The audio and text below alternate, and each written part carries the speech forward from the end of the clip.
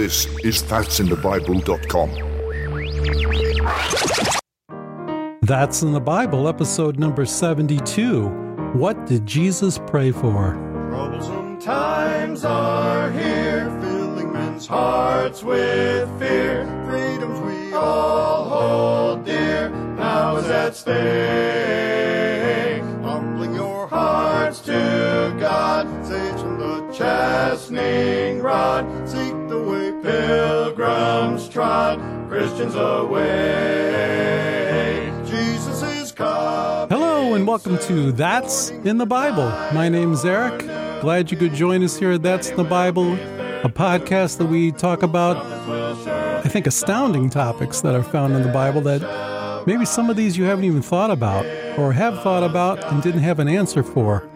And so we're going to take a look at some more of these topics as we continue on. But today is number 72, and Pastor Steve will be bringing us What Did Jesus Pray For? And Pastor Steve, how are you today?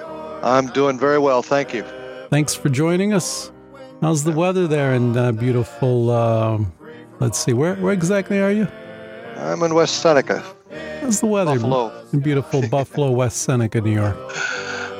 It is sunny, hazy, muggy, and hot.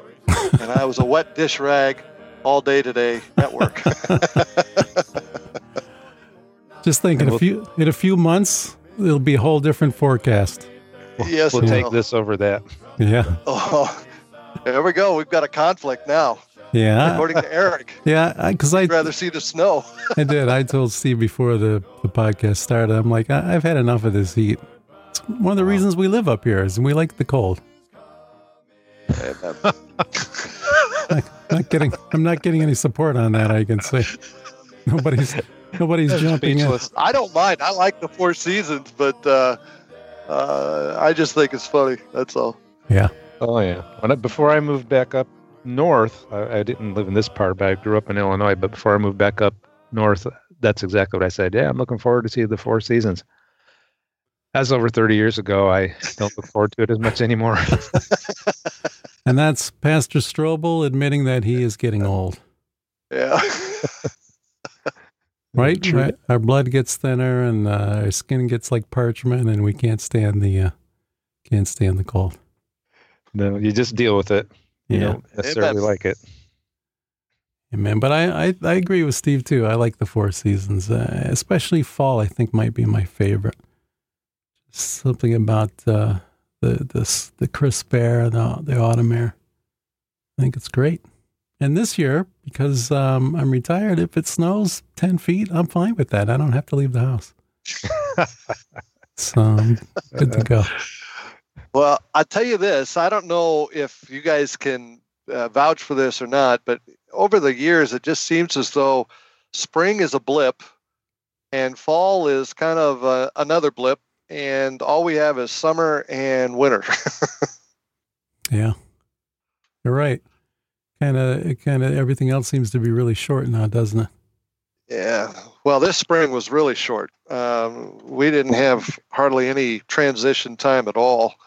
And it was just all of a sudden it got warm and dry, and that was it. So are you proposing global warming? Is that what you're saying, Steve? I am not. I'm just saying we're going through a cycle, and we always go through those cycles, and they're normal. And if you look in the history of, and I don't know the correct term, but of weather data, you'll probably find back in the 50s it was very similar to today, and probably if they go back further, you'll probably find another streak that was very similar to the day and age that we're in right now. So just normal. Well, it's God. Well, I'd like to give my position on global warming since you brought it up. I'm for it. You're for it. So what exactly does that mean, though? You want you want it to be 90 degrees around the globe? Ask me again in January, February, and I won't even have to answer. I thought he was waiting for a fervent heat. Uh-huh. That's some serious. The truth of the matter is, this whole Earth's going to end up with global warming because it's yes, it is. Yes, with that fervent heat you talked about. What about the wait a minute here, guys? What about the Save the Planet movement? Aren't you on board with that? They can treat it nice, and I'm not for being stupid, but they can work all they want to save it. In 1,007 years plus however long it takes for the rapture to come, Yes. this place is going to blow. Yes, it is. But it's got at least 1,007 years left. And you know what? There's going to be a big bang when that happens, too. So That's right. So Steve believes in the Big Bang Theory. I do. Post, not pre. So we got to add a new line to our doctrinal statement. Are you post or pre-Big Bang? Yeah, I like it. Amen. That's pretty good. I'll have to put some of these tenets down on the That's in the Bible website. Yeah, our doctoral position here. Right. We're post Big Bang. We believe in global warming.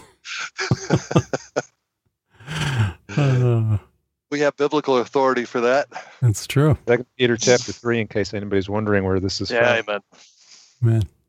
So, well, Matt's not here today. Matt Sutton, who is normally joining us, is working on a shed or building a cabin or doing something there at the youth camp that they're building up in the on the Arctic slope there, the North Slope. I'm glad he's again learning all these handy skills, because when he comes home for a visit, I've got a shed that needs a little work, so he can show me how it's done. He's probably in remedial training, so when he went up there, he didn't know too much. So you're saying be careful? Well, no, I just while he's away, I've got to get at him and say something. So I'm sure he's expecting that too, isn't he? He's probably, when he says I can't make it today, that's probably in the back of his mind. Oh yeah, absolutely. So Pastor Steve, what is happening? What's going on there in beautiful Buffalo?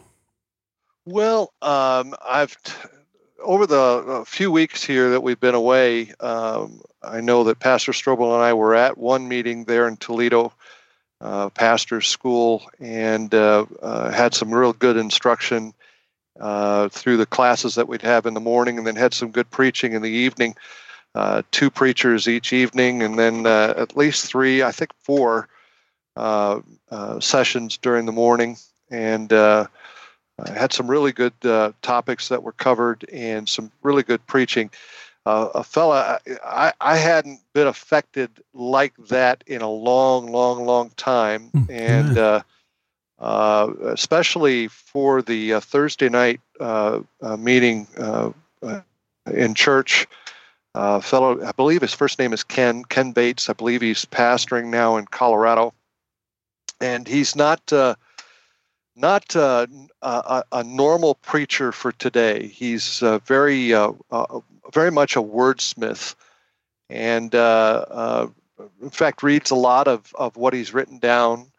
But he preached a message on Aaron's rod, a dead, dry stick that just laid me low and had me in tears and just weeping, and was a good thing for me, and really was a blessing to be there and have the fellowship with some other fellows. I'll let Pastor Strobel talk about another fella that we met, an old acquaintance of his, but it was a good meeting for me in another sense. I'm sure he could probably explain that a little bit better. But here last week, I was in Delaware at Faith Baptist Church in Smyrna, Delaware.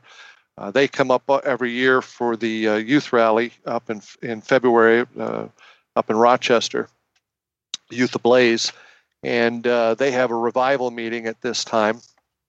And just coincidence that 2 of the fellows that he has come up there and preach for him, one in Arkansas and the other in Texas, were fellows that I happened to go to Bible school with.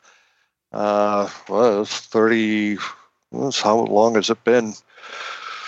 40 years ago, and I hadn't seen them since, and so got a chance to go back and be with them and reconnect with them, and just had some really good fellowship there with them. It was funny. I got there Monday. They start and go from Sunday to Sunday, and I got there Monday afternoon and there in time for the Monday evening service, and got a little bit of a chance to connect with Brother Ryman there before the meeting started, and so I'm sitting back in the back, kind of off by myself, and he asked me to come up forward and kind of let people know what we're doing up here in Buffalo and so forth. So I gave a testimony and kind of abbreviated some things there, and I'm getting ready to step down. He said, "By the way, off the cuff, can you sing something for us?" So I laughed just like that, and sang and sang the 90 and 9, and then on Thursday night before I left, sang "Oh Come On, How Deep the Father's Love." Mm-hmm. And I told him that it's been a long time since I've really sung a solo. I normally sing with the boys and stuff like that, but it was a good time just to be able to get up there and do that. I also got to shoot a 50 caliber rifle. Wow. A big gun. And I turned it down several times. They had a lot of place out there where they set up a big range, and we were off about 100 yards off, and they had all kinds of guns out there. And I turned it down several times because I just, I'm not that big a frame, and they could blow my arm off with something like that. And then finally, one of the fellas there, one of the brothers, he says, "Brother Bear, we're getting ready to leave, and you're going to kick yourself if you never shoot it." So I says, "I'll show you how to shoot it." So he got me all set up and so forth, and that thing probably moved me back probably about 6 inches, but I was braced well enough where I went with the gun as it recoiled, and wasn't that bad.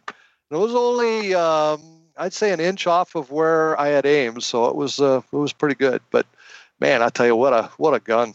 Yeah, it's amazing. It was quite a gun. Just to finish this off, I was on my way home, and on the way home, God protected me from 2 accidents with fire. One was on 95, and the other was on 86, just outside of Binghamton. Both accidents had raging fire, and the fire department was there, and obviously the delay in trying to get through, but thankfully for the Lord's protection. So it's been a blessing. So it's been an active 2 or 3 weeks. So are you glad? Are you glad you shot the 50 cal? I am. Yeah. I really am. That shell on that 50 caliber is just. I mean, I've got a 30-06, and it dwarfs the 30-06. Yeah. So it was a lot of fun. It's amazing. I shot a 50 caliber machine gun while I was in the Army, just at the range, and it was pretty amazing what he can do. And the cool thing about, I don't even own any weapons or firearms at this point, but I enjoyed going to the range, especially when we would go at night. Did you guys do this? We would go at night, and you'd shoot there'd be a whole line of us on the firing line. We shot all the tracers. You're shooting all those tracers. It was like psychedelic. Yeah. It was really cool. No, we did our firearms training with a 22 in an indoor range, and then when I was on the ship, we shot some M14s trying to sink some drums that were out there for testing the 50 cals that they had that the bosun mates shot. But that's all we did as far as the Navy was concerned. Pretty neat. And Pastor Strobel. Yes. Regarding the pastor's school in Toledo, Ohio, at Hope Baptist Church, it was definitely a real blessing. The sessions in the morning were packed with good things, and the messages in the evening as well. And I'm going to send a link to you, Brother Eric, and this will take, if we put this on the website, it'll take people to what they call the land page for pastor school, and it has a number of the sessions online. So awesome. The way what I want to point out is there's a lot of goals. I'll tell you the names of some of them, but the man that we ran into that Brother Steve was talking about is Jim Alter, and Jim, I met him in Bible college. I had kind of an interesting, well-rounded Bible school education. I got saved in April of 1980. In September, reluctantly, I wound up going off to Bible school. I say reluctantly because I just really wasn't interested, but the Lord was kind of hemming me in, and then I got interested in it. And that was at Fellowship Baptist College in East Peoria, Illinois. I had looked into going to Hiles, but it was too late to get in there. The next year I did go to Hiles, and I had a year there. That's where I met Jim Alter. After Hiles, I left and went to work out at Brother Roloff's for about 8 months. And from there, I left to come back to Illinois to meet up with a friend of mine who was going to be going to Montana to start a church. And so I went out there and spent about 4 months out there before going to PBI and finishing up school. So anyway, that's my well-rounded education. But I met Brother Alter at Hiles, and the year that I was there, and had talked with him a couple times, 2 or 3 times, and met with him at least once in between there. But I found out that he actually used to be at our church. He spent his senior year here of high school here and was a part of our church before I got here. And he actually led Brother Tim Pratt to the Lord. And anyway, he's really sharp when it comes to history. He has co-authored a book on Baptist history called Why Baptist, and he's a reader, and he absorbs things, and he can put it out like a good teacher can with excitement and great application. So he did a morning session here on the mindset of the 21st century American, and in that session there, he took history, dealing with philosophers as well as with origin of manuscript evidence infamy, and showed how a lot of the philosophies that they were promoting then have now been incorporated into the mindset of the 21st century American. In other words, people are coming up with this stuff thinking, okay, well, this is new, and this is just the old stuff. But it's very, very interesting. If you go to that landing page, you'll notice if you look on the bottom, there'll be a 1 and a 2. So there's 2 pages of things, and even on the side, there's a scroll bar. So you can't immediately see everything on there. But if you go to page number 2, and then you start looking at the top, at least the way it is on my screen, his is right there at the bottom. If you start scrolling, it's probably in about the middle, but called The Mindset of 21st Century American, Jim Alter. And they also recorded some of the ladies' sessions, which Brother Steve and I did not attend and have not heard. But for ladies, any ladies listening, you might find that to be a blessing. But you had messages in the morning like Missed Opportunities by Jonathan Marshall, Standing for the Gospel, or Jonathan, that might have actually been the evening session, I'm not sure. Yes. Standing for the Gospel by Pastor Jason Murphy. Finding Where to Stand, Joel Greer, a message by Sam Gipp. I think they do have the evening ones in here, 5 Things Your Church Needs. Brother Gipp also did a good session in the morning, Noah Daniel and Job, which is interesting. I've actually preached a message on Noah Daniel and Job. It's a good subject. Maybe I'll do it sometime here if the Lord leads. But just a lot of good stuff. And so if you'd like to take that in, Brother DeMichael talked about standing in adversity. The message that Steve was referencing, What is in Thine Hand, is on here Good. as well. So you might find a lot of good stuff I encourage folks to look at. So let me just say this, as far as what's going on now, we're preparing at our church for a revival meeting. I call it the last days of summer revival meeting, by putting of summer in parentheses, because we're kind of in the last days as well, as far as we can tell, last days of the church age. And we're having 3 guys come in. Evangelist Mark McGahee, who was a classmate of mine at PBI and has been doing evangelism for many years now. Brother Andrew Sochet, he pastored in New Orleans for a good number of years, and of late has been in evangelism. He's going to be with us on a couple nights, and then another couple nights we have one of the missionaries that our church supports, Brother Brian Gerard, who's been in New Guinea and Papua New Britain Island. And we've had him in to speak before. He always does a good job. So I don't know if anybody that's listening to this is in our area or will get the podcast before the meetings start, but it's running September 2nd through 5th, which is a Sunday through a Wednesday. The Sunday services are the same times as our regular Sunday services, evening service being at 6:30. Then Monday, Tuesday, and Wednesday, all the evening services will be at 7 p.m. So if you are around, we'd invite you to stop in and join us. Amen. Amen. And I'll have those links up on the on our on our website for That's in the Bible. So all those links that Pastor Strobel was referring to, I know I want to check those messages out as well. So we'll have those up, and I should be able to get those up tonight. Tomorrow morning, those should be good to go. So should be plenty of time if folks wanted to come out to the church there in Lockport. Let's see. My wife and I were planning to head down to Lancaster. We're leaving Thursday. We're going to go to the Sight and Sound Amen. Theater. Have you guys been to any of that? I have not yet. We've wanted to go and almost have gone a couple times, but have not made it there yet. I have, well, at least one of my sons, a couple of my sons have been there. My first thought when I heard about it was, nah, I don't think I want to go.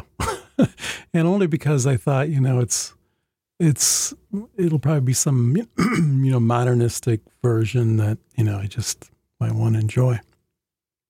But I've actually been to two productions there, and let's see, one was Moses, and the other was Jonah. And I thought they were really amazingly well done. I mean, they have these are like plays, stage productions, but they have like animals, like camels going up and down the aisles and birds flying across the stage. And just, it's really quite immersive. And so we're going to see their production of Jesus. And so we'll be gone for that. And then we'll come back. And then the following week, we're heading out to Kentucky to go see the Ark Encounter in the Creation Museum. So I'm looking forward to checking that out too. So supposedly they have a life-size recreation of Noah's Ark. And I think Matt said he went to the Creation Museum. Have you guys been to either one of these? Nope. In fact, both of those are on the bucket list. So, Lord willing, maybe after I retire, they'll be there. It'll be something we can take a look at. So, yeah. So, I have been to the Creation Museum. I just want to apologize before you may have cut out a little bit, and I may have talked over saying that I thought you were going to say something else. So if you hear that on the recording, that's what happened on my end.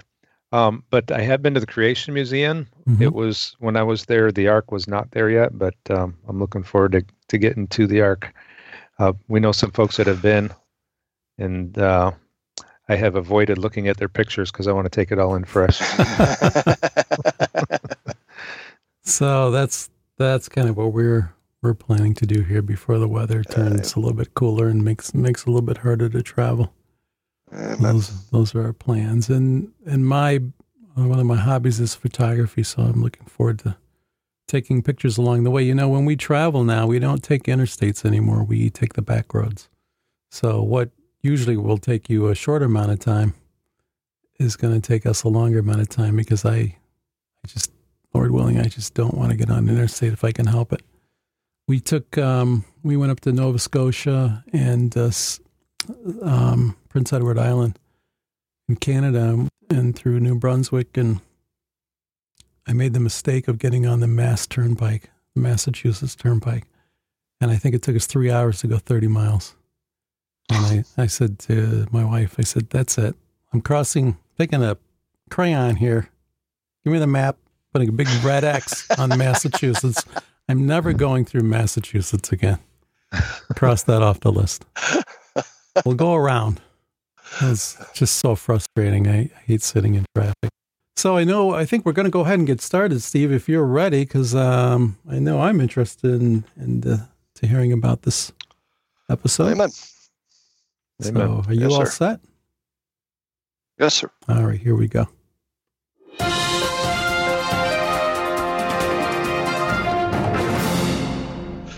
Well, thanks, guys. I appreciate the opportunity. And for those of you that maybe have missed the title of the podcast, it is What Did Jesus Pray For?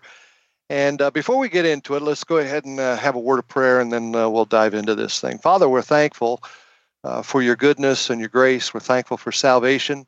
We're thankful for the blood of Jesus Christ that cleanses us from all sin. And Lord, perchance, if there's someone that is unsure of their salvation, happen to be listening to this podcast, Lord, I pray that your Spirit would minister to them and convict them of sin and of righteousness and of judgment. And Lord, that they might make the most important decision that they'll ever make in their life of receiving Jesus Christ, their personal Savior. Lord, for others that are saved, God, going through all kinds of struggles and trials and all kinds of things in their life, Lord, I pray that as they listen to this podcast, it might be of some encouragement to them and strength to them. And Lord, realizing, God, in myself, there's nothing good. But Lord, accept the Holy Spirit of God. And so I pray that he might come forth and use me, Lord, to be a blessing and to be able to teach and preach your word. So Lord, we want to glorify you. We want to magnify you. We want to bless you. And we ask this in Jesus' name and for his sake. Amen. Amen. With the subject in mind, what did Jesus pray for?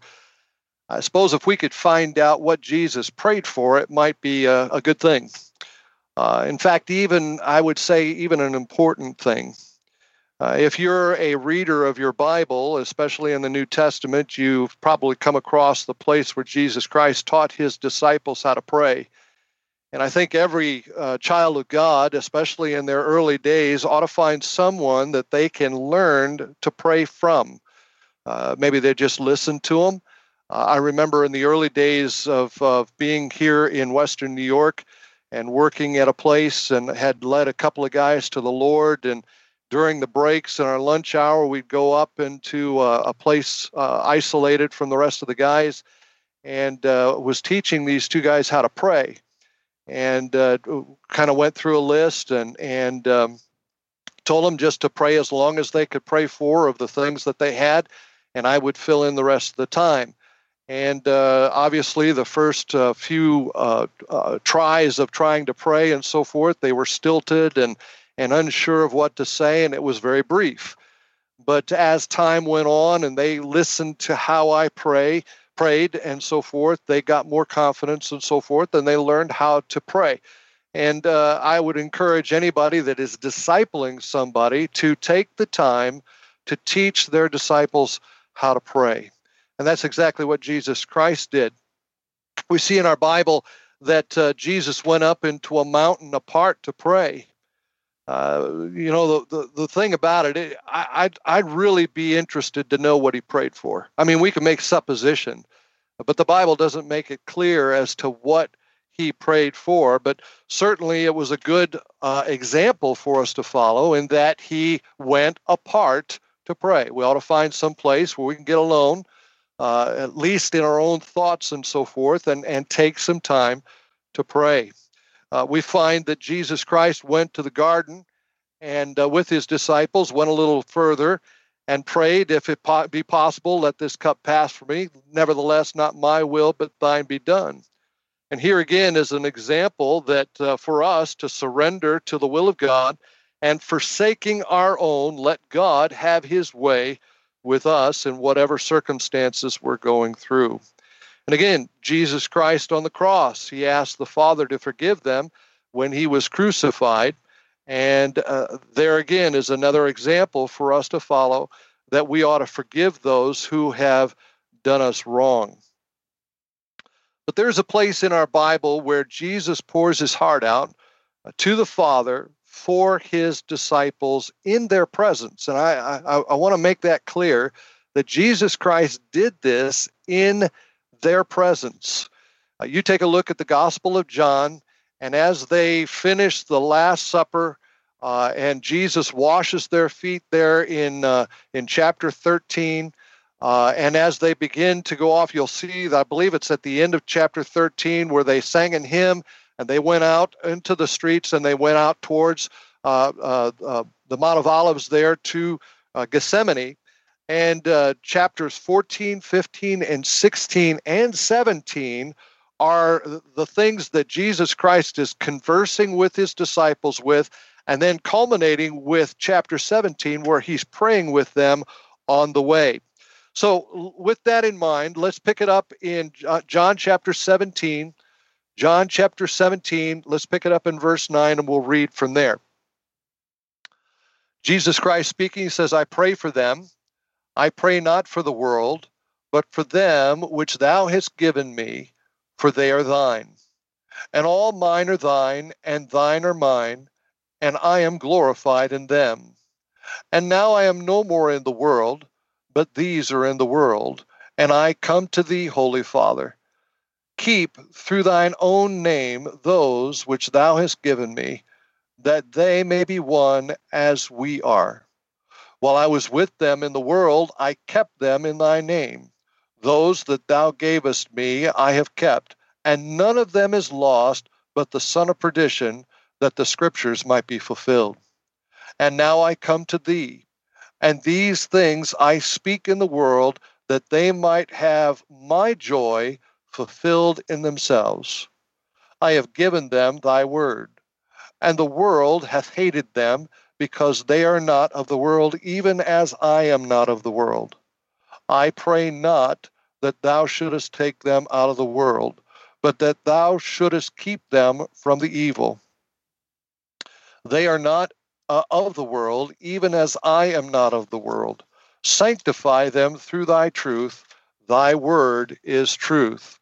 As thou hast sent me into the world, even so have I also sent them into the world. And for their sakes I sanctify myself, that they also might be sanctified through the truth. Neither pray I for these alone, but for them also which shall believe on me through their word, that they all may be one, as thou, Father, art in me, and I in thee, that they also may be one in us, that the world may believe that thou hast sent me. And the glory which thou gavest me I have given them, that they may be one, even as we are one. I in them, and thou in me, that they may be made perfect in one, and that the world may know that thou hast sent me, and hast loved them as thou hast loved me.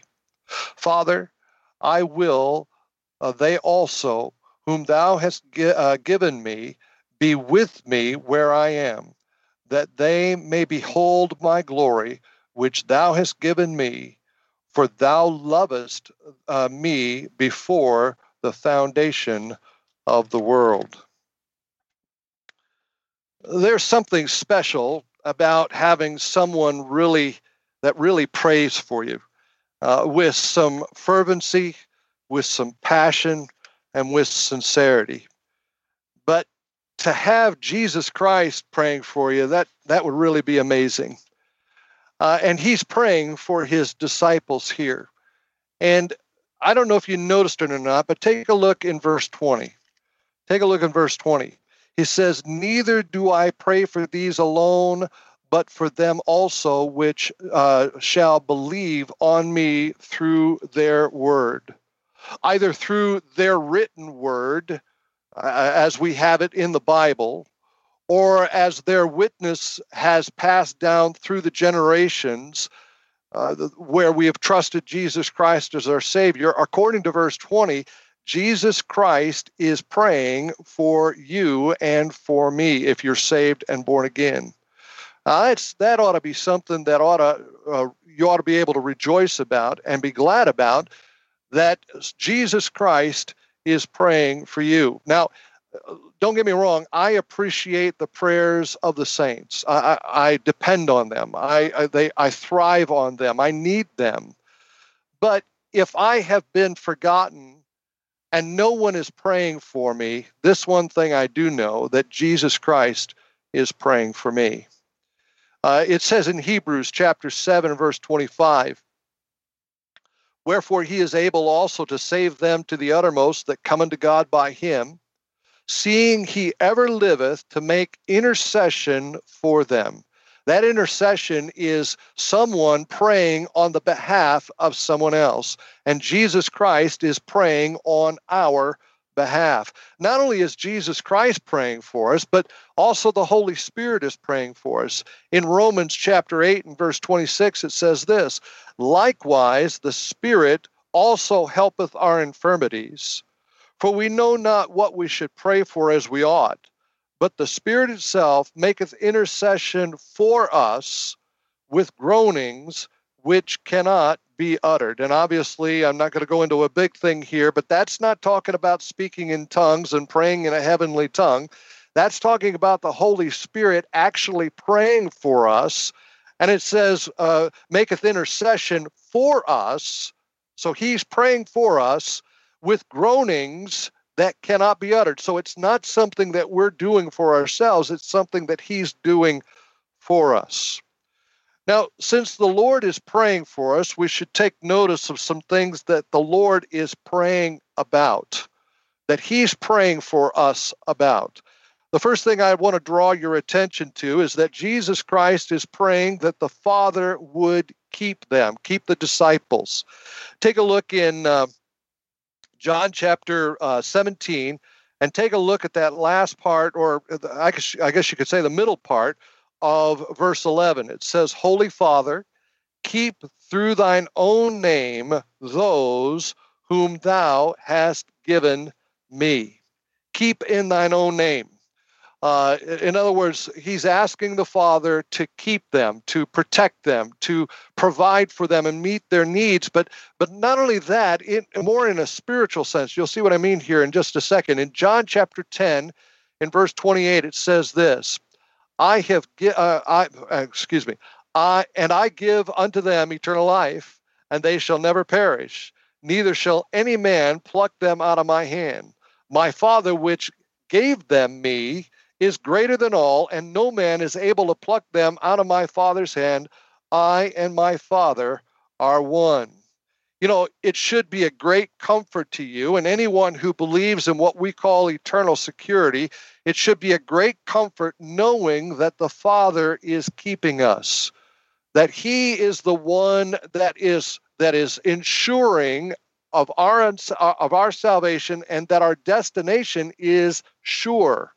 That one day we will step foot on heaven's shores, not because of our own goodness, not because of our own efforts, but because of what Jesus Christ did for us. And Jesus Christ is praying that the Father would keep them. Take a look in 1 Peter chapter 1. 1 Peter chapter 1, it says this, 1 Peter chapter 1 and beginning in verse 3, Blessed be the God and Father of our Lord Jesus Christ, which according to his abundant mercy hath begotten us again unto a lively hope by the resurrection of Jesus Christ from the dead, to an inheritance incorruptible, undefiled, and that fadeth not away, reserved in heaven for you, who are kept by the power of God through faith unto salvation, ready to be revealed at the last time. Here it is, we have God keeping us by his power, by the power of God, and not by our own. This notion that we are responsible for maintaining our own salvation is absolutely unbiblical and ludicrous, at least for the time and day and age that we're living in right now in this church age. I'm thankful, really, I am truly thankful that I am not the one depending on myself for maintaining my salvation. I'm afraid over the years I might have lost it many, many times. But I'm thankful that I have the security, and that's another totally different Bible study to go through all of the verses. But suffice it to say that we are kept by the power of God. It's good to know that we're safe in Christ through the power of the Father for us. Number 2, Jesus Christ is praying that we would not be taken out of the world. Take a look in verse 15 of John chapter 17, that first part of 15. He says, I pray not that thou shouldest take them out of the world. You know, in thinking about this, at least selfishly, and I must say that it is selfish, wouldn't it be nice that once we receive Jesus Christ, our Savior, that he took us straight to heaven? I mean, wouldn't it be great? Think of the benefits. We get out of this world of sin and wickedness. All the troubles that would be facing us if we were left here would be over. We'd never sin again. We'd never disappoint the Lord again. We'd never grieve the Holy Spirit. I mean, those things would be, as far as I'm concerned, would be tremendous benefits. But Jesus Christ prays that the Father would leave us here in this world, for us to live among the lost, among the wicked, among the ungodly. And you might ask yourself, why is that? And I submit to you that it goes to purpose. There is a reason that God leaves us here. There is something for us to do. And I submit to you again that it is a purpose that He intends for us to be salt, and He intends for us to be light in this world. Familiar passage found in Matthew chapter 5, beginning in verse 13. Ye are the salt of the earth, but if the salt have lost his savor, wherewith shall it be salted? It is henceforth good for nothing, but to be cast out, to be trodden under the foot of men. Ye are the light of the world. A city that is set on an hill cannot be hid. Neither do men light a candle and put it under a bushel, but on a candlestick, and it giveth light unto all that are in the house. So, let your light so shine before men, that they may see your good works and glorify your Father which is in heaven. Now, salt, in its basic form, salt has an effect on the food it comes in contact with. Light, in turn, has an effect on the room it is introduced to. So we, as salt and light, are to have an effect on the world around us. We are not supposed to live like the world lives. A Christian should not have an unrealistic expectation of the reaction that the saint of God receives by being salt and light. So we're supposed to have an effect. We are supposed to live in this world, and we're supposed to be different than this world. And we're supposed to have a positive, believe it or not, a positive effect on this world as far as God is concerned. We are supposed to draw people to God. We're supposed to show the world that there is an alternative out there to the sin and wickedness that they're living in. Now, again, as I mentioned, as a Christian and being salt and light in this world, we can't have an unrealistic expectation. We just can't think that this world is just automatically going to put their arms around us as Christians who are being salt and being light and embrace us as being this wonderful people that where have you been all my life?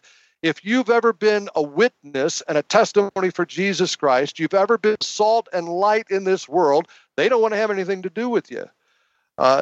You've got to really expect this world to give you a hard time. And that's what I mean, this unrealistic expectation.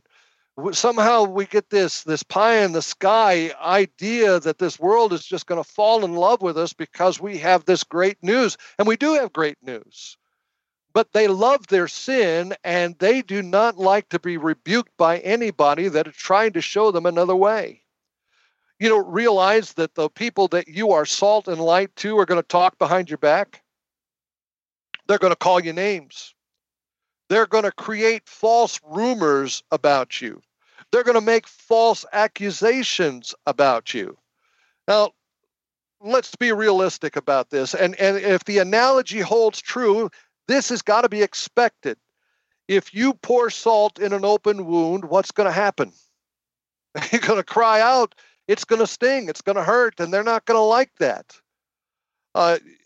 You turn on a light in a darkened room where people are used to the darkness, and all of a sudden you shine that light in a room. You introduce that light to that room, and they're going to squint and they're going to turn away from the light. They're not going to like that intrusion in their life. But what do you expect? When you try to become salt and light in this world, they're just not going to be real happy with you. They're not going to be happy. But the command is that we are to be left in this world. That's what Jesus Christ prayed for, that we would be left here so that we have a purpose to be salt and to be light. Third thing, Jesus Christ is praying that God would keep them from the evil. The second half of that verse 15 says this. It says, but that thou shouldest keep them from the evil. Now notice how that's phrased. The evil is present, but Jesus Christ is asking the Father to keep them from the evil that exists in the world. Evil is still present. Do you ever notice Christian and lost alike, they seem to have this idea that somehow that God should remove all evil from the world. And I submit to you that that's an unrealistic expectation. When sin had entered into the world with Adam and Eve, by the way, that option of entering into evil and turning to evil was a choice that God gave Adam and Eve. And here again, it goes to choice.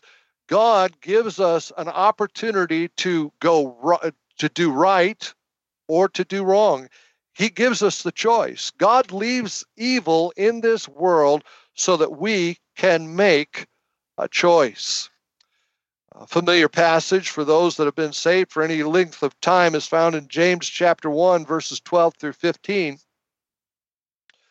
And it goes like this: blessed is the man that endureth temptation, for when he is tried, he shall receive the crown of life, which the Lord hath promised to them that love him. Let no man say when he is tempted, I am tempted of God, for God cannot be tempted with evil, neither tempteth he any man. But every man is tempted when he is drawn away of his own lust and enticed. Then when lust hath conceived, it bringeth forth sin, and sin, when it is finished, bringeth forth death. The door of temptation is never removed. And I'm here to tell you, if this is a news flash to you, then, cinch up your belt and hang on. This shouldn't be really a news flash to most people, though. The devil makes sin very enticing, inviting, to draw us away of our own lust so that we are enticed with the sin. And therewith, the potential for sin is very relevant or very apparent in our lives, or very possible.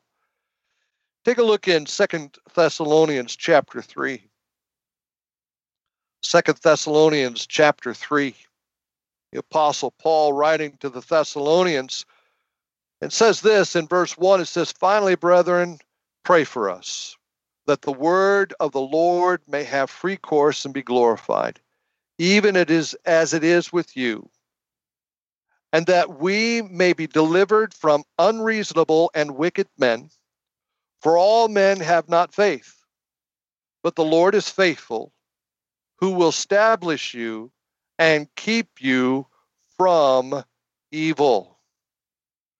Now, depending on how much you have fed your spirit and soul with the spiritual manna from above, will determine your likelihood of giving into your lusts to the temptation and sin. Now, let me ask you a question. Before your day begins, I'm not talking about, any, long, drawn out thing. I mean, some people have to go to work and they don't get up early enough to spend a protracted amount of time in prayer. But one of the things that ought to be near your lips, and the first thing that you do and get up, you ought to ask the Lord to keep you from evil. In fact, I would suggest memorizing a verse. That verse is found in Psalm 119, verse 133. Psalm 119, verse 133. It says this: order my steps in thy word, and let not any iniquity have dominion over me. Let me read that one more time. Order my steps in thy word, and let not any iniquity have dominion over me. Here the Lord Jesus Christ is asking the Father to intervene on our behalf. And there is a way that the Lord can intervene when that door of temptation is opened to you. And that way is a way by way of escape, to sidetrack the entry into that door of temptation. And you find that in 1 Corinthians chapter 10 and verse 13. And it says this, there hath no temptation taken you but such as is common to man. But God is faithful, who will not suffer you to be tempted above that you're able, but will with the temptation also make a way to escape, that ye may be able to bear it. Jesus Christ is praying that the Father help you in that regard with temptation, that he would keep you from the evil. Number 4, Jesus Christ is praying that the Father would sanctify them. In verse 17, it says this, sanctify or set apart them through thy truth, thy word is truth. Sanctify them through thy truth, thy word is truth. In Titus chapter 2, in verse 13 and 14, it says, looking for that blessed hope and glorious appearing of the great God and our Savior Jesus Christ, who gave himself for us that he might redeem us from all iniquity and purify unto himself a peculiar people, zealous of good works. Here again, the Lord wants us to be clean. He wants us to be different. He puts it in Titus as being a peculiar people, zealous of good works. And I want to say this, that doesn't mean screwy, and that doesn't mean nuts. That doesn't mean, going off and being all weird and stuff like that. I mean, living the normal Christian life will be strange enough to this world as they see us practicing our faith. Just living normally for Jesus Christ will be nutty enough. I mean, going to church 3 times a day. I mean, that is just totally out of the norm for anyone who may even be religious. And of course, it's becoming even more of an oddity nowadays, even in Baptist circles. There are many Baptist churches that are doing away with the Sunday night service. There are some that are even trying to get rid of the Wednesday night service. And so being peculiar is going to services 3 times a week, Sunday morning, Sunday night, and Wednesday night. Your neighbors see you leave with your Bible in hand and dressed up, going to church. They're going to think you're crazy. They're going to think you're nuts. You stand on a street corner and hand out gospel tracts. You go to a rock concert, as we did here some years ago, went to a Metallica concert, and I was telling one of the fellas where I worked that what we were going to be doing and stuff. And he says, "Are you crazy? Are you nuts?" I said, "Well, I just love the Lord, and I'm just trying to let people know that there's a way of escaping hell and going to heaven, and to them that just seems so odd.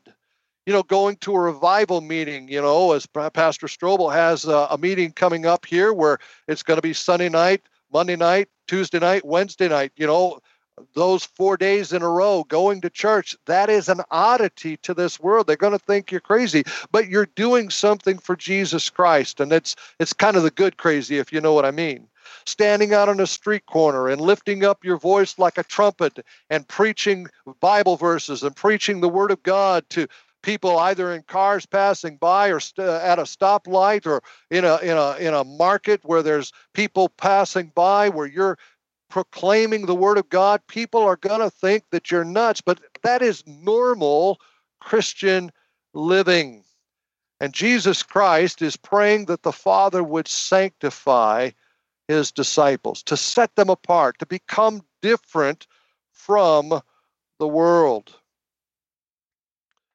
I'll speak for myself, and in saying this, what separated me is basically what the text says. What cleansed me, what purified me, what made the difference for me was the Word of God.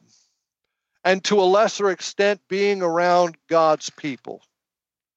You realize it says this in Psalm 119, verse 9, "Wherewithal shall a young man cleanse his way? by taking heed thereto according to thy word. My sons and I have been going down to the mission. I've been going down there probably close to 25, 28 years, something like that. And we talk to them about their lives. We preach the word of God, and we offer a time to come and visit with us after the preaching and to pray with them, to counsel them. It gives them an opportunity to ask questions and so forth, maybe even to lead somebody to the Lord if they're not saved. And we talk to them about getting victory and how to make real changes in their lives for God. And when we tell them what they need to do, to them, it just sounds so elementary, so simple. It's almost like it's too simple. And what we tell them is that they need to get back into the book, they need to get under some sound preaching, and they need to fellowship with other believers of like mind so that they can get away from those that would pull them away from what God's trying to teach them. They need to make some changes. And I have observed that those that, and they are few in number, who will get into the Word of God and regularly, faithfully attend church and fellowship with believers, make the changes that they desire. I've also seen over the years that when someone distances themselves from God's word, the less different from the world they become. And that's a sad fact. God will sanctify you, set you apart by his word. And of course, that word is truth. Number 5, Jesus Christ is praying that God would send the disciples to preach the word. Take a look in verse 18. As thou hast sent me into the world, even so have I also sent them into the world. So we first of all need to see how God sent Jesus Christ into the world. In Matthew chapter 18, verse 11, it says, for the Son of Man is come to save that which was lost. In Luke chapter 19, verse 10, for the Son of Man is come to seek and to save that which was lost. Jesus Christ gives the commission to the disciples. In Mark chapter 15, it says, and he said unto them, go ye into all the world and preach the gospel to every creature. There on the Mount of Ascension, Jesus Christ speaks there to his disciples in Acts chapter 1. In verse 8, he says, but ye shall receive power after that the Holy Ghost is come upon you, and ye shall be witnesses unto me, both in Jerusalem and in all Judea and in Samaria and unto the uttermost parts of the earth. We are to reach the world for Christ. Whether home or abroad, we are to reach the world for Jesus Christ. I want you to understand, we are not to force, coerce, manipulate, or trick people into believing, but by the persuasion of the scriptures and convicting power of the Holy Spirit, lead men, women, boys, and girls to Jesus Christ, our Savior. We're not to put a gun to their head and say, believe or die, or anything along that line. We're not supposed to use methods that kind of do shortcuts and so forth to try to get people to save so that you can count how many numbers you've led to the Lord in a week's time or a month's time or a year's time. I was listening to a preacher here not too long ago, and he had this observation, and I thought it was very profound. During the Philadelphia church period, back during the time of Moody and Sunday and Mordecai Ham and some of these other preachers, Finney, when they went and preached, they would have sometimes a 2-week, 3-week, 4-week meeting. And for 2 or 3 weeks, they would preach on nothing but sin. And they would tell how wicked and ungodly and unholy everybody in that auditorium was. They would go for weeks and weeks at a time and do nothing but plow the ground and convince people of how holy God is and how wicked they were. And then that final week, they would begin to show that there was a God that was up there in heaven. As wicked as they were still loved by him, and that love was demonstrated at the cross of Calvary, that Jesus Christ went to that cross to pay for their sins so that they wouldn't have to pay for it. There was a way for them to be able to enjoy the pleasures of heaven forever and have their sins completely washed away by the blood of Jesus Christ. And that message was proclaimed, and men and women, we're not talking about, little kids. We're talking about grown men, doctors, lawyers, businessmen, walking down a sawdust trail, receiving Jesus Christ as their personal Savior. That went on up and through the Prohibition and so forth. And then around World War II, it changed a little bit. The message was no longer going and trying to get grown men. It was going out there trying to get young people. Campus Crusade for Christ and on through the Billy Graham era and so forth. All of that was aimed towards young people, people in their teens and people in their 20s and maybe early 30s. And there was a great a harvest of souls of people at that time. Now, I'm not saying that grown people didn't get saved during that time. I'm not saying that at all. But the emphasis was now being put upon young people, getting young people to be saved. That went all the way up into the 60s and maybe the early part of the 70s. And then all of a sudden that focus switched again and it started going to kids with a big influx of the bus ministries and so forth. And now the gospel was being geared towards kids.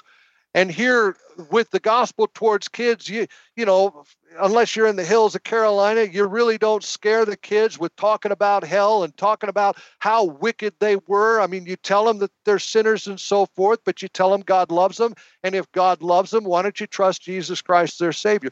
But what we're doing now with that focus being on child evangelism, we're trying to take child evangelism and trying to reach adults with child evangelism, afraid to say that somebody's going to go to hell, afraid to preach on sin, and thus you have this modern movement out there with easy believism, 1, 2, 3, believe after me. And I understand that the gospel is simple. I understand that God made it simple enough that a child could receive it. But the way that God dealt with people, he said he dealt with them through the Holy Spirit, convicting them of sin and of righteousness and of judgment to come. You don't hear anything about the love of God in there at all until after they realize that they're bad enough that they deserve hell and are going to go there unless they receive the gift of eternal life through Jesus Christ our Lord. That persuasion, that easy believism has gotten out of control. And we need to get back to, and of course, you know, you're not going to nowadays try to show people that they're wicked sinners because they've been desensitized, if you will, or softened to the point where they can't handle hard preaching. You know, you talk to somebody today, you talk to the millennials today, and you start talking in a hard, rough tone, and they want to have their safe space. They can't handle that. And that's because we have taken the gospel and we've, I'll say, dumbed it down to the point where people have not heard the true gospel, the death, the for our sins, the burial, and then the positive, the resurrection of Jesus Christ. That's the gospel. It's 3/4 negative to 1 part positive. And we've taken all the negative out of it, and we've left them with just the positive. And if you love Jesus, and if you realize how much Jesus loved you, just receive him as your Savior. And they don't see any problem with what they're dealing with in their own religion, in their own version and a mindset of what Christianity is all about. They have no clue of what's going on. And so we're here to proclaim the gospel. You know, I think, and this is just my own opinion, I know there are other countries that do this, and there'll probably be a lot of opposition to this, but I think there ought to be a 2-year mandatory military service for everybody. Once they get 20, 21 years old, 2 years mandatory service.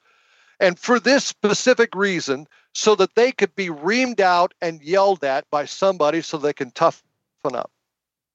I'll tell you what, that military service that I went through, if it did nothing more for me than to realize that I'm not the center of the universe and that my boss can expect something from me that I may find uncomfortable, but he's the boss and he can tell me what I need to do, or I just don't work for him. And we need to endure hardness as a good soldier of Jesus Christ. So Christians need to toughen up. And everybody out in this world needs to toughen up in order so that they can receive the gospel and not think that we're committing doomsday preaching on everybody by just simply telling them that they need to receive Jesus Christ and that their sin is going to send them to hell. Enough for that. I could go on for that for a long time. But number 6, Jesus Christ prays that the Father would make them one. Take a look at verse 21. That they may be one as thou, Father, art in me, and I in thee, that they also may be one in us, that the world may believe that thou hast sent me. And the glory which thou gavest me I have given them, that they may be one even as we are one, I in them, and thou in me, that they may be made perfect in one, and that the world may know that thou hast sent me, and hast loved them as thou hast loved me. Brethren, I'm here to tell you that we are one in Christ. All believers are in one body, which is called the church. And I do not ascribe to the Baptist bride. I believe that there is one, and they hate this word, universal church of every born-again believer, regardless of denomination. If they are truly born again, they are part of one body, which is called the church. Colossians chapter 1 in verse 18 says this, and he, talking about Jesus Christ, is the head of the body, the church, who is the beginning, the firstborn from the dead, that in all things he might have the preeminence. In Colossians chapter 1, verse 24, it says, who now rejoice in my sufferings for you, and fill up that which is behind of the afflictions of Christ in my flesh for his body's sake, which is the church. In Romans chapter 12, verses 4 and 5, it says this, for as we have many members in one body, and all members have not the same office, so we, being many, are one body in Christ, and everyone members of one another. We are called today in this modern Christianity that we're facing and have been facing for a number of years. We have this call for unity, for all Christians to come together in love, putting away differences. Now, that sounds good, doesn't it? For us to all just to have grace with each other and to be unified, to be one together, one unified body of Christ. But I don't believe the Lord expects any doctrinal compromise for the sake of unity. Truth is more important than a sentimental kumbaya.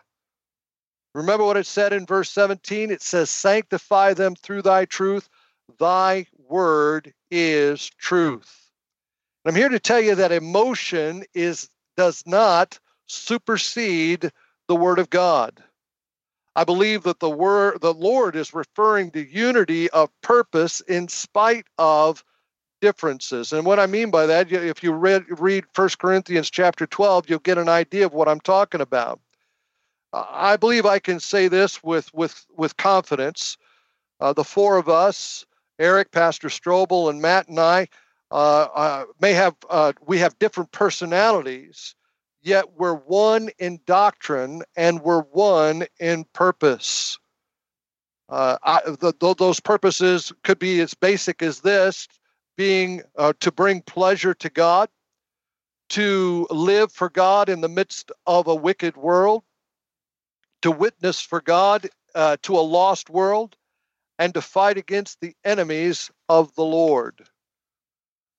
Paul puts an emphasis on doctrine, sound doctrine, so many times that the Christians can't ignore it.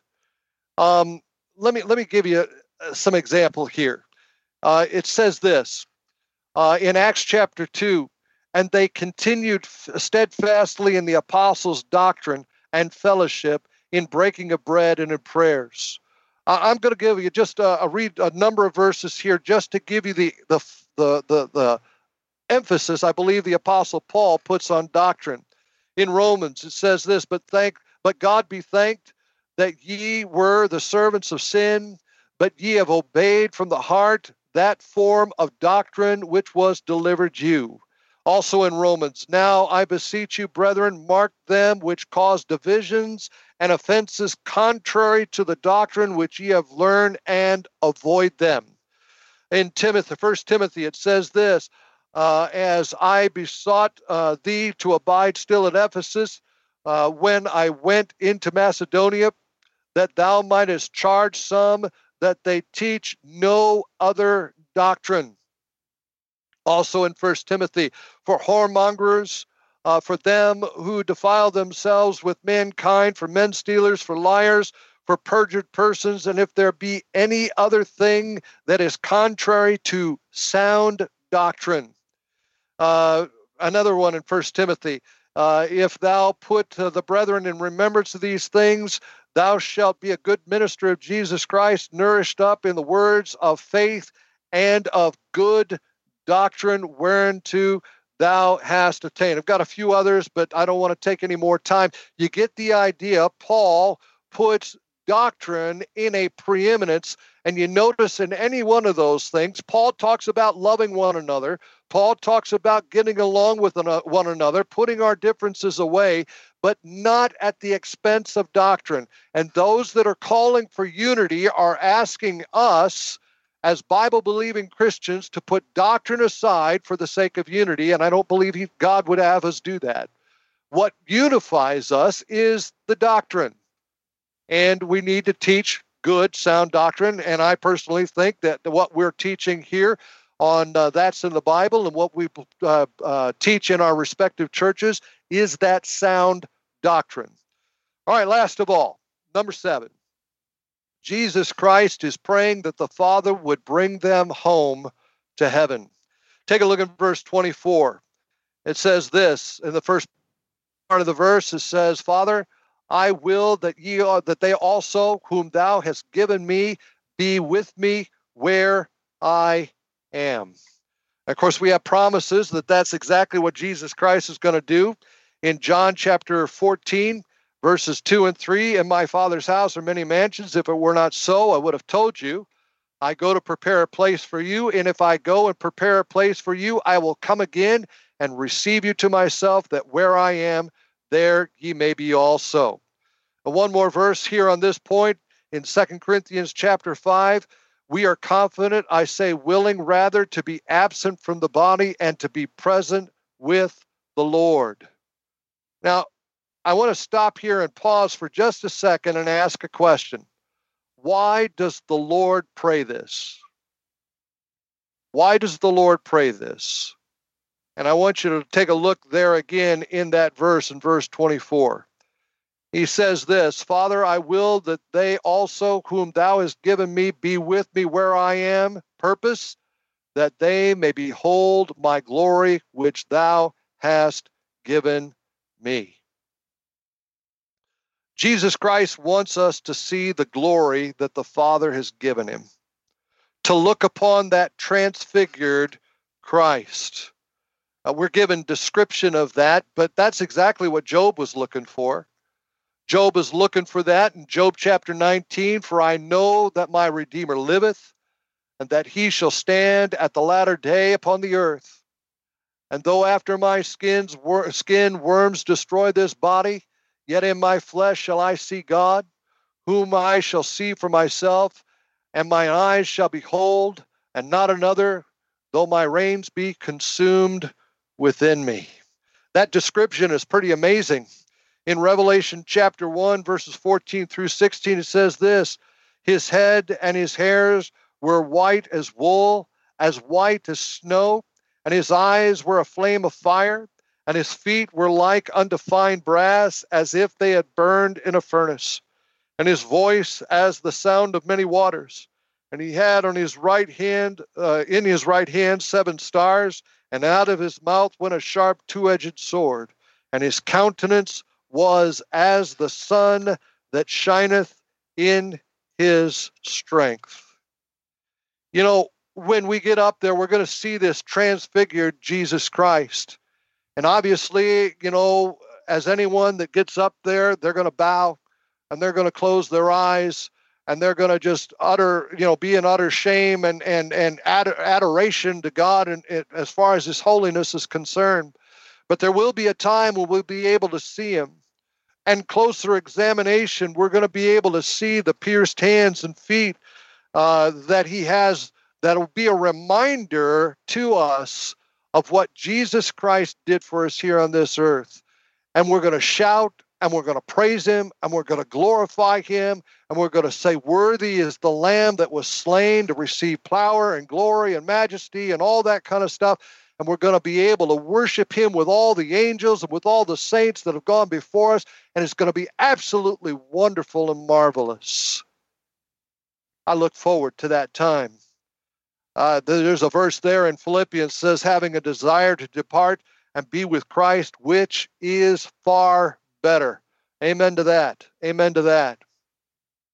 Now, as we close this thing, the prayer that Jesus Christ offered for his disciples, I submit to you as a pattern for us that we might make intercession for others.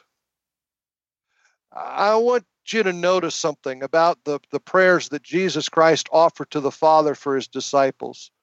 The Lord magnifies the positive, even though he knew all the sins and errors of their past. Intercession is not a bash session, but rather to pray that the Father would move and work on another's behalf. We should pray for others that, number one, that they should be secure in their faith. Number two, that they should be salt and light in the world. Number three, that they would be kept from evil. Number four, that they should be sanctified through the word. Number five, that they would be witnesses to this world. Number six, that they would be one in Christ and to love one another. And number seven, that they would be confident of their home going, being confident and looking forward to that blessed hope. We ought to intercede for others. And that's a pattern that Jesus Christ has left us, that we could make intercession for others by praying these 7 things that the Lord prayed for his disciples and for us who have believed and trusted on Jesus Christ through their word. Guys, thanks a lot for the opportunity. I appreciate it. Thank you. Amen. Thank you, Steve. You know, one of the benefits of doing the podcast is that I get to hear all this great teaching and preaching, and it's a great pick me up because it's not a regular church day, so I get a little bit more, another boost along the way. Amen. But that's good stuff, and you could have a little book on that. These 7 points. Put out some kind of publication here. But amen. You touched on the point about the negative and how no one wants to hear the negative, and even we as Christians sometimes are a little cowed from talking about the negative, and there's such an emphasis, don't you think, now on being politically correct, and you can't say, everybody's. There was an old book out, I think it was maybe from the 70s. I'm okay, you're okay. Like everything goes now. There is no sin anymore, and if there is, who are you to judge? You know what I mean? The whole thing, like many people that don't have any idea or knowledge of the Bible, that's one thing that you can count. They'll pull out. Well, the Bible says you shouldn't judge, so why are you judging me? And that sort of thing. And there's such, it's almost like a sin to talk about that. There are things the Bible does identify as sin, Amen. And I think folks just have such a hard time with that. And as you said, understandable. I liked your analogy on the salt and the light. If people are used to darkness and you flip the light on, turn out the light. Who turned the light on? That was good. So I appreciate the lesson. Thank you, Pastor Strobel. Amen. Yeah, I read that book when I was a late teenager. I'm okay, you're okay. No, it was Thomas J. Harris. Mm-hmm. Yep, some guy gave it to me. I was working at a restaurant where it was just crazy. That's all I can tell you. But I'll tell you what that book helps people to do. I'm not saying this is a good thing. This will be the opposite, but it helps people to accept themselves. Mm-hmm. And then it helps them accept everybody else. But the problem is, we're trying to make people feel good about themselves, but it all comes to an end. Even if we do, it all comes to an end when they die and wind up in hell. Yep. And I tell people, the way to feel good about yourself is you first got to feel bad about yourself. Yeah. Because you got to recognize, as Brother Steve was saying, that you are a lost sinner. You deserve to go to hell. And in order to get saved, you got to then repent of that sin, repent of who you are, and trust the Lord Jesus Christ as your Savior. Mm-hmm. Boy, the Lord sure did cover a lot of ground in that prayer in John 17, didn't he? Mm-hmm. Yeah. I'll tell you what. Let me just pick out one thing and make mention of it, as Brother Steve was talking about doctrine. 2 Timothy 3:16, of course, talks about the Bible being given by inspiration of God, and it says all Scripture is given by inspiration of God and is profitable for doctrine, for reproof, for correction, for instruction in righteousness. So it tells you 4 things that the inspired Word of God is profitable for, and the first thing that he gives is doctrine. Right. And that's the Lord's primary reason for giving us his Word by inspiration. Now, we're going to use in our personal lives the other things probably 3 times as much. You get, reproof, correction, instruction, and righteousness, but they're all built upon the foundation of doctrine. If you don't have your doctrine straight, it's hard to get corrected right. It's hard to get reproved or to take it, and it's hard to receive instruction in righteousness.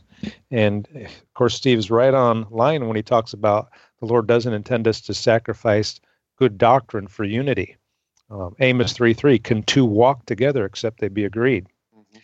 I'm going to cite you 3 passages from John, 3 verses really, but I'll give in a couple places the passage that lead up to it, because this is the Lord Jesus Christ and his effect upon the people.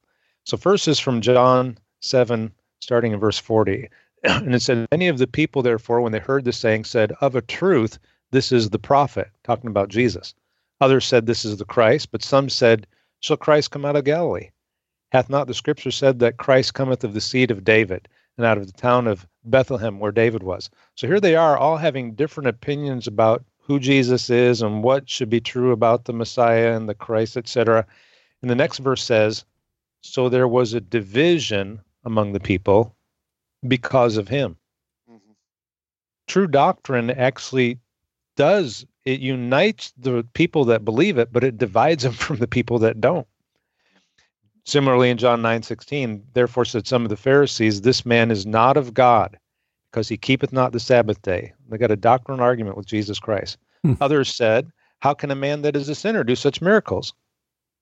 And there was a division among them.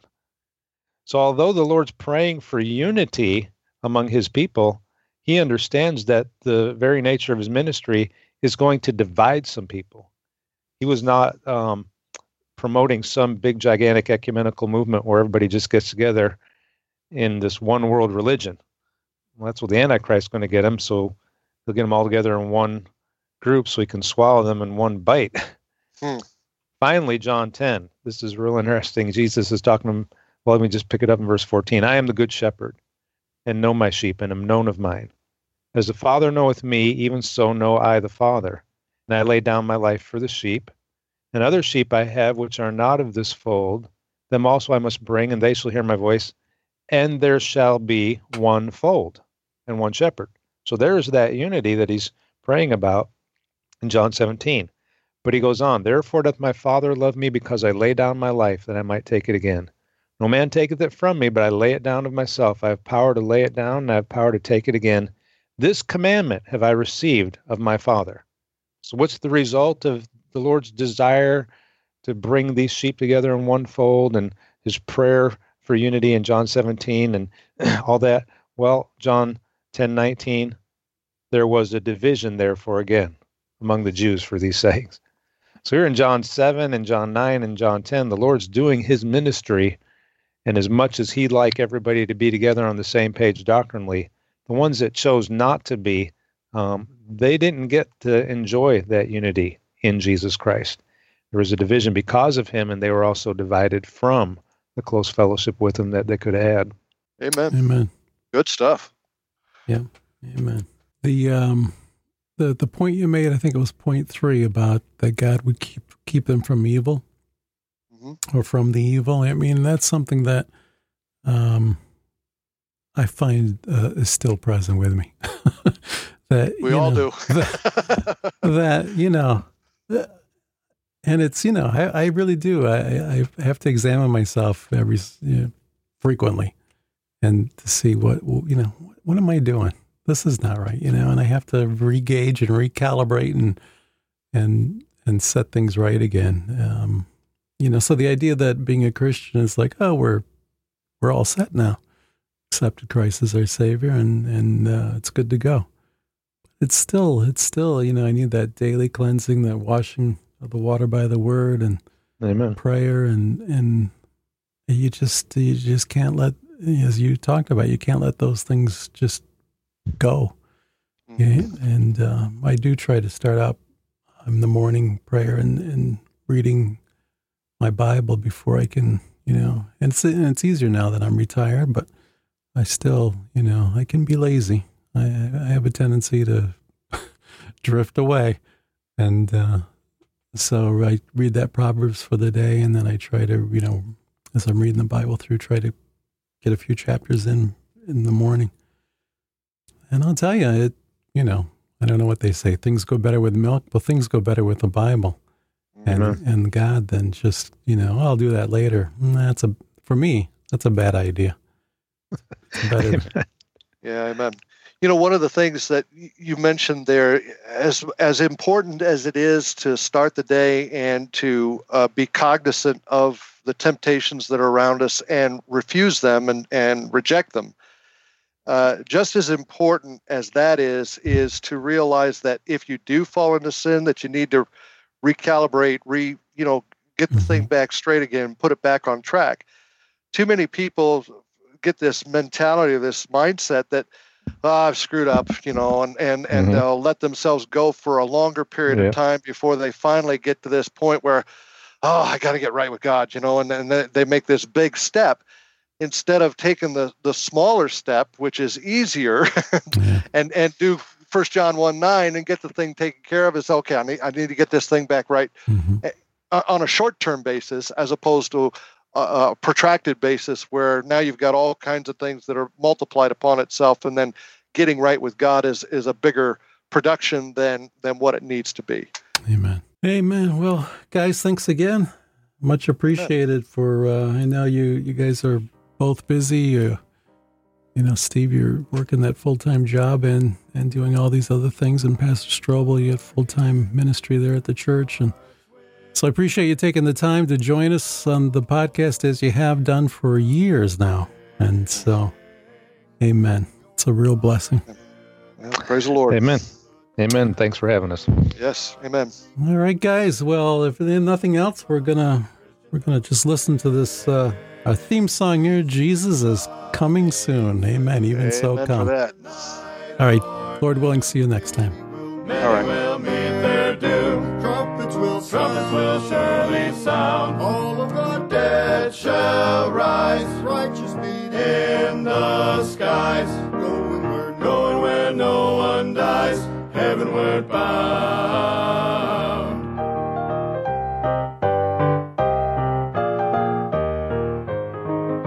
Troubles will soon be o'er. Happy forevermore. When we meet on that shore, free from all care. Rising up in the sky, telling this world goodbye. Homeward we then will fly, glory to share. Jesus is coming soon, morning or night or noon. Many will meet their doom. Trumpets will surely sound. All of the dead shall rise. Righteous beat in the skies. Going where no one dies. Heavenward bound. Jesus is coming soon, morning or night or noon. Many will meet their doom. Trumpets will surely sound. All of the dead shall rise. Righteous beat in the skies. Going where no one dies. Heavenward bound.